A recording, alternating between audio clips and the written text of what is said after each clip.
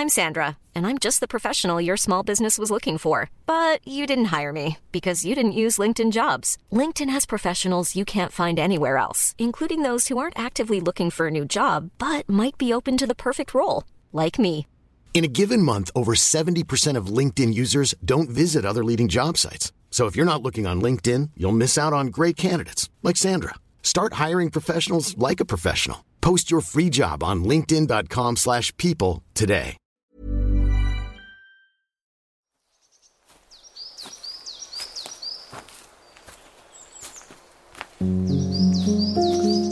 Welcome back to part 2 of the Stompcast. Johann Hari and I are just slipping away slightly down a path in a beautiful part of dangerous. What just happened to you there, Alex? Yeah, indeed. This might be your last ever podcast. No, listen, we've done some serious terrain, so it's been.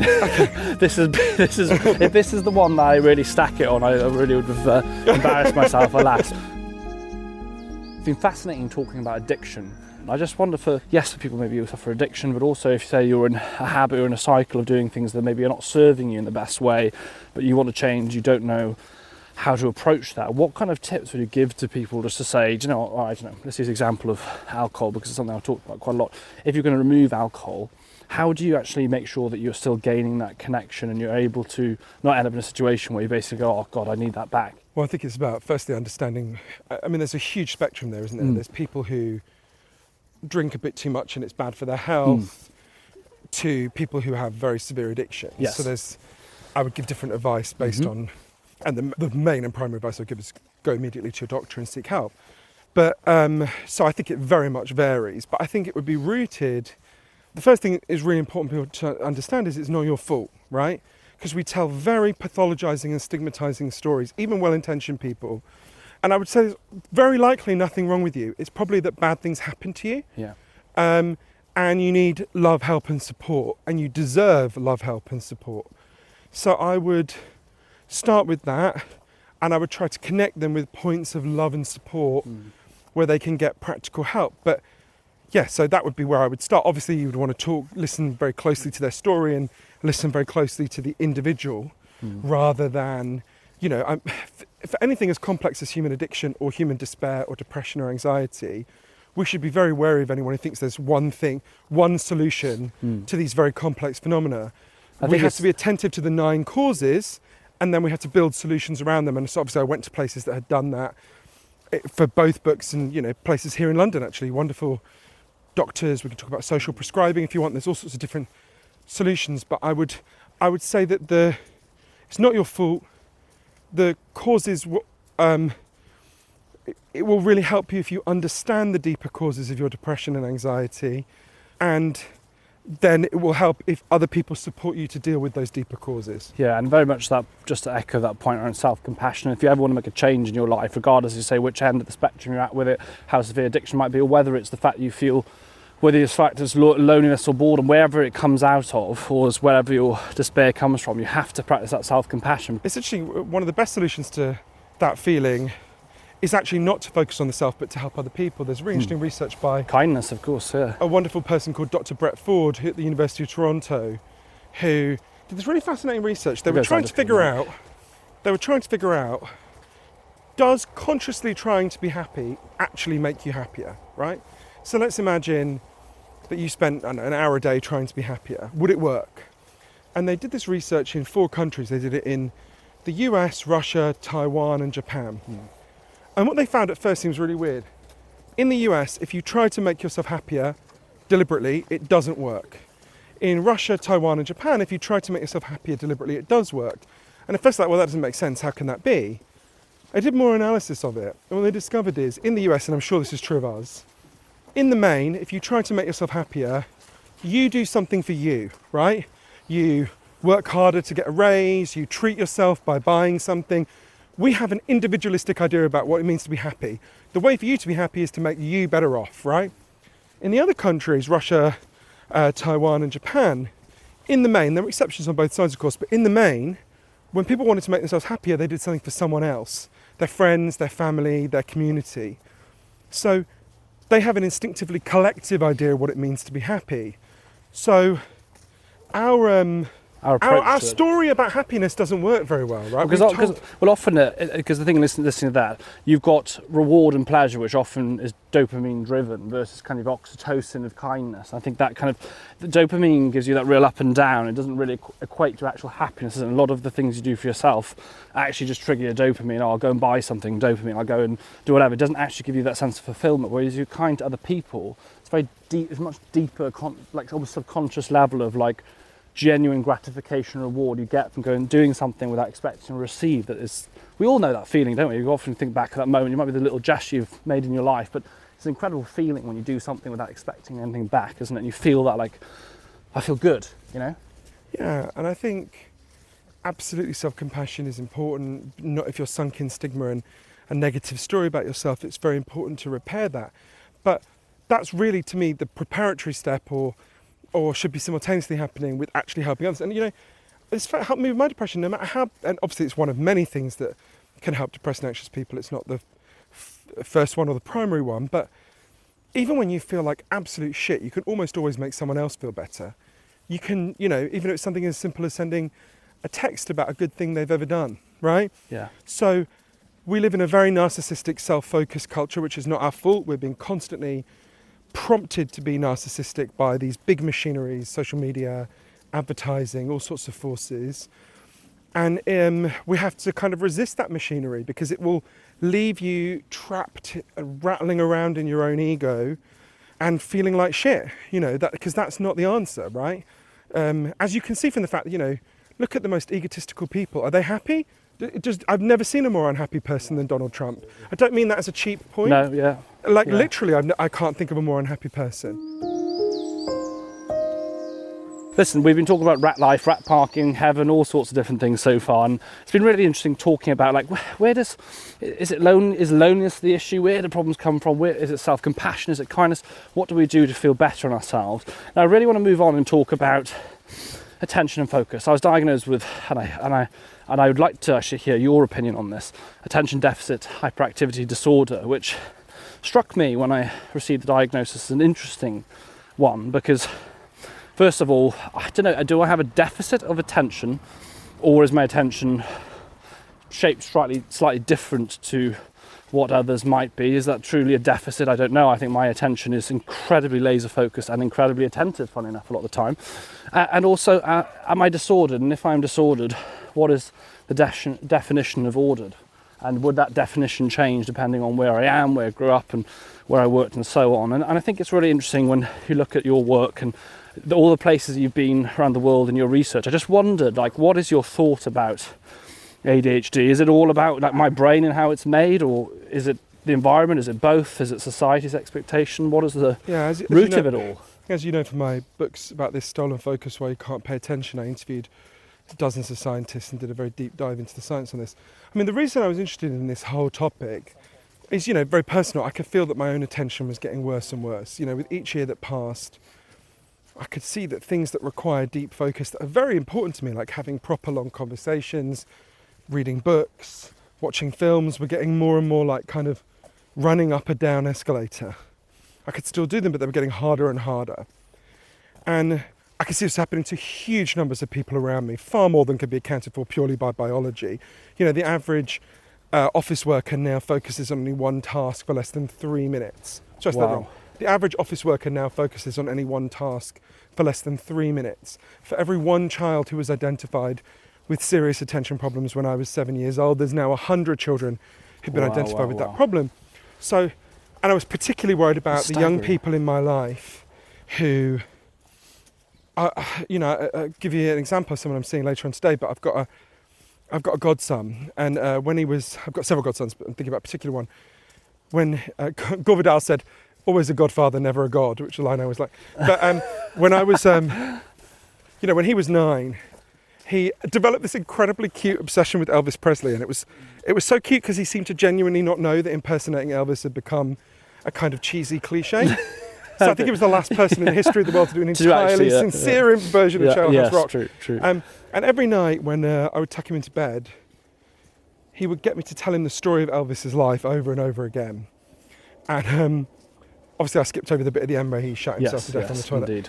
And one night I mentioned Graceland, where Elvis lived. It's in the news a lot at the moment because Lisa Marie Presley, his daughter, was just buried there. I mentioned Graceland, and I said that people go and visit it, and his whole face lit up, and he said, "What, you can go to Elvis's house?" I was like, "Yeah." He said, "Johann, will you take me to Graceland one day?" And the way you do with 9-year-olds, I said, "Yeah, sure. No, next week it'll be Legoland or whatever they want to go to." Yeah. And he said... Let me guess, he did not forget.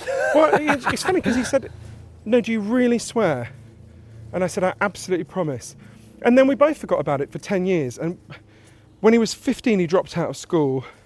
And by the time he was 19, this will sound like an exaggeration, but it absolutely isn't. He spent literally almost all his waking hours alternating between his iPad, his iPhone and his laptop. And it was like he was whirring at the speed of Snapchat, where nothing still or serious could touch him. Sure. And it was awful. And I remember one day we were sitting on my sofa in my flat, and all day I was trying to get a conversation going with him. And I just couldn't do it. And he's a very intelligent, lovely person. And to be honest with you, I wasn't that much better, right? I was staring at my own devices. And I suddenly remembered this moment all these years before, and I said to him, "Hey, this is no way to live. Let's go to Graceland." And he looked at me completely blankly. He's like, "What the hell are you talking about?" And he did remember, I think he remembered when I reminded him. And I said, let's break this numbing routine. Let's go on a road trip all over the south. But you've got to promise me one thing, which is that when we go, you'll leave your phone in the hotel during the day. And he really thought about it. And he said, "Yeah, I want to do this. Let's do it." Because he wasn't happy with the way he was living. And I think it was literally 2 weeks later, we took off from Heathrow to New Orleans, where we went first. And so we travelled around a lot. And then we went to New Orleans first. And then a couple of weeks later, we got to the gates of Graceland. And when you get there, and this is even before COVID, there's no one to show you around. What happens is they hand you an iPad, you put in earbuds, and the iPad shows you around. It says, go left, go right, all that stuff. And every room you go in tells you a story about that room, and there's an image of that room on the iPad in front of you. So we're walking around Graceland and getting a bit pissed off because everyone's just sort of looking at their iPad, right? Every now and then people look away from it to take out their phones, take a selfie, and then they go back to the iPad. And we got to the jungle room that was Elvis's favourite room in Graceland. It's got loads of fake plants in it. And I'll never forget them. There was this Canadian couple who were maybe about 50 standing next to us. And the man turned to his wife and he said, "Honey, this is amazing. Look, if you swipe left, you can see the jungle room to the left. And if you swipe right, you can see the jungle room to the right." And I laughed because I thought they were kidding. And I just stood and watched them, and they were just swiping back and forth. And I leaned over and I said, "But hey, sir, there's an old-fashioned form of swiping you could do. It's called turning your head, because you realise you're here. We're literally in the jungle room, you right? are quite there. You don't have to look at it on the internet. It's literally all around you. You are present, yeah. And they looked at me like I was completely deranged and backed out of the room. And I turned to my godson to laugh about it. And he was standing in the corner staring at Snapchat, because from the moment we landed, he literally couldn't stop. Sure. And I went up to him. I did that thing that's never a good idea with teenagers. I tried to physically grab the phone from his hands. And I said, "Look, I know you're afraid of missing out, but this is guaranteeing that you'll miss out. Yeah. You're not present at in your own either life." place. What I say to people a lot of the time, and I talk to kids at school and stuff, I said, you do realise in their face, you can see almost like the penny drop in their minds, and you go, well, you do realise that when you're scrolling, that is someone's past. You're actually spending your present in someone's past. Like these pictures you see, they're almost like it's almost set up your social media platforms to feel like you're in the real time, right? You're there, like you're online. It's like this is what's happening. It's like you're watching someone else's photo. They probably even didn't take just now. They took it last week, and you're looking at it and you're scrolling through all this stuff. Like you're missing the literal present of the moment you're in. But do you find this with your son, mates? I realised almost as soon as I got angry, this is anger about myself, much more than anger with him, right? And he just stormed off. And I walked around Memphis on my own that day. I found him later in the Heartbreak Hotel where we were staying, and he was sitting by this huge guitar-shaped swimming pool and looking at his phone. And I went up to him and I apologised for getting so angry. And he said, "I know something's really wrong, but I don't know what it is." And it was so interesting because in that moment I realised we came away to get away from this problem of distraction, but there was nowhere to escape to. Because it's everywhere, it's all around us, right? So I ended up, to try to understand what's going on this big journey all over the world, from Moscow to Miami to Melbourne, to interview over 200 of the leading experts on attention and focus. And what I learned from them is there's scientific evidence for 12 factors that can make your attention better or can make your attention worse. And loads of the factors that can make your attention worse have been massively rising in recent years, right? And many of them will be playing out for you. The book is called Stolen Focus because your attention did not collapse. Your attention has been stolen from you by some very big forces, some of which are in our tech, some of which are things I'd never even thought about. The food we eat is massively affecting our ability to focus. Air pollution is massively affecting our ability to focus. The way our kids' schools work, the way our offices work, there's a huge array of factors. All these changes. So this is a long way of answering your question about ADHD, but you've had a huge series of changes in the way we live, where the evidence is very clear that these changes harm attention, right? And you have lots of people who have attention problems. Some of those people, the scientific evidence suggests, their genes will make them somewhat more sensitive to these problems, right? As Chris Macogliano, who's one of the experts on this, said, those people with that genetic inheritance will be more like canaries in the coal mine. But I'm worried that we are telling an overly simplistic story where people have these huge factors that are harming their attention, and we say it's just your biology. And lots of people are getting that message. I fear it's a repeat of the message that was given in the 1990s about depression, which has now been backed off from by virtually everyone, where people said depression was just the cause of a chemical imbalance in people's brains, which we now know is not true, right? There's some biological contribution, but there's a huge array of causes, from loneliness to trauma, a whole array of them that are massive contributing factors. And I worry that we're telling an overly simplistic story about attention. Every single person who's going to their doctor with an attention problem has a real problem. And for some minority of them, their genes will be playing some role in that. And that's very real, and the scientific evidence for it is compelling. But there's also the other 11 factors that are playing out, many of which we can deal with, right? In fact, all of which we can deal with, some of which we can deal with as individuals, and some of which we can deal with collectively. That brings us to the end of part 2 of the Stompcast. We're going to talk a little bit more about attention in part 3, because I know it's something that a lot of us want more of, and to get a hold of, indeed. See you in part 3.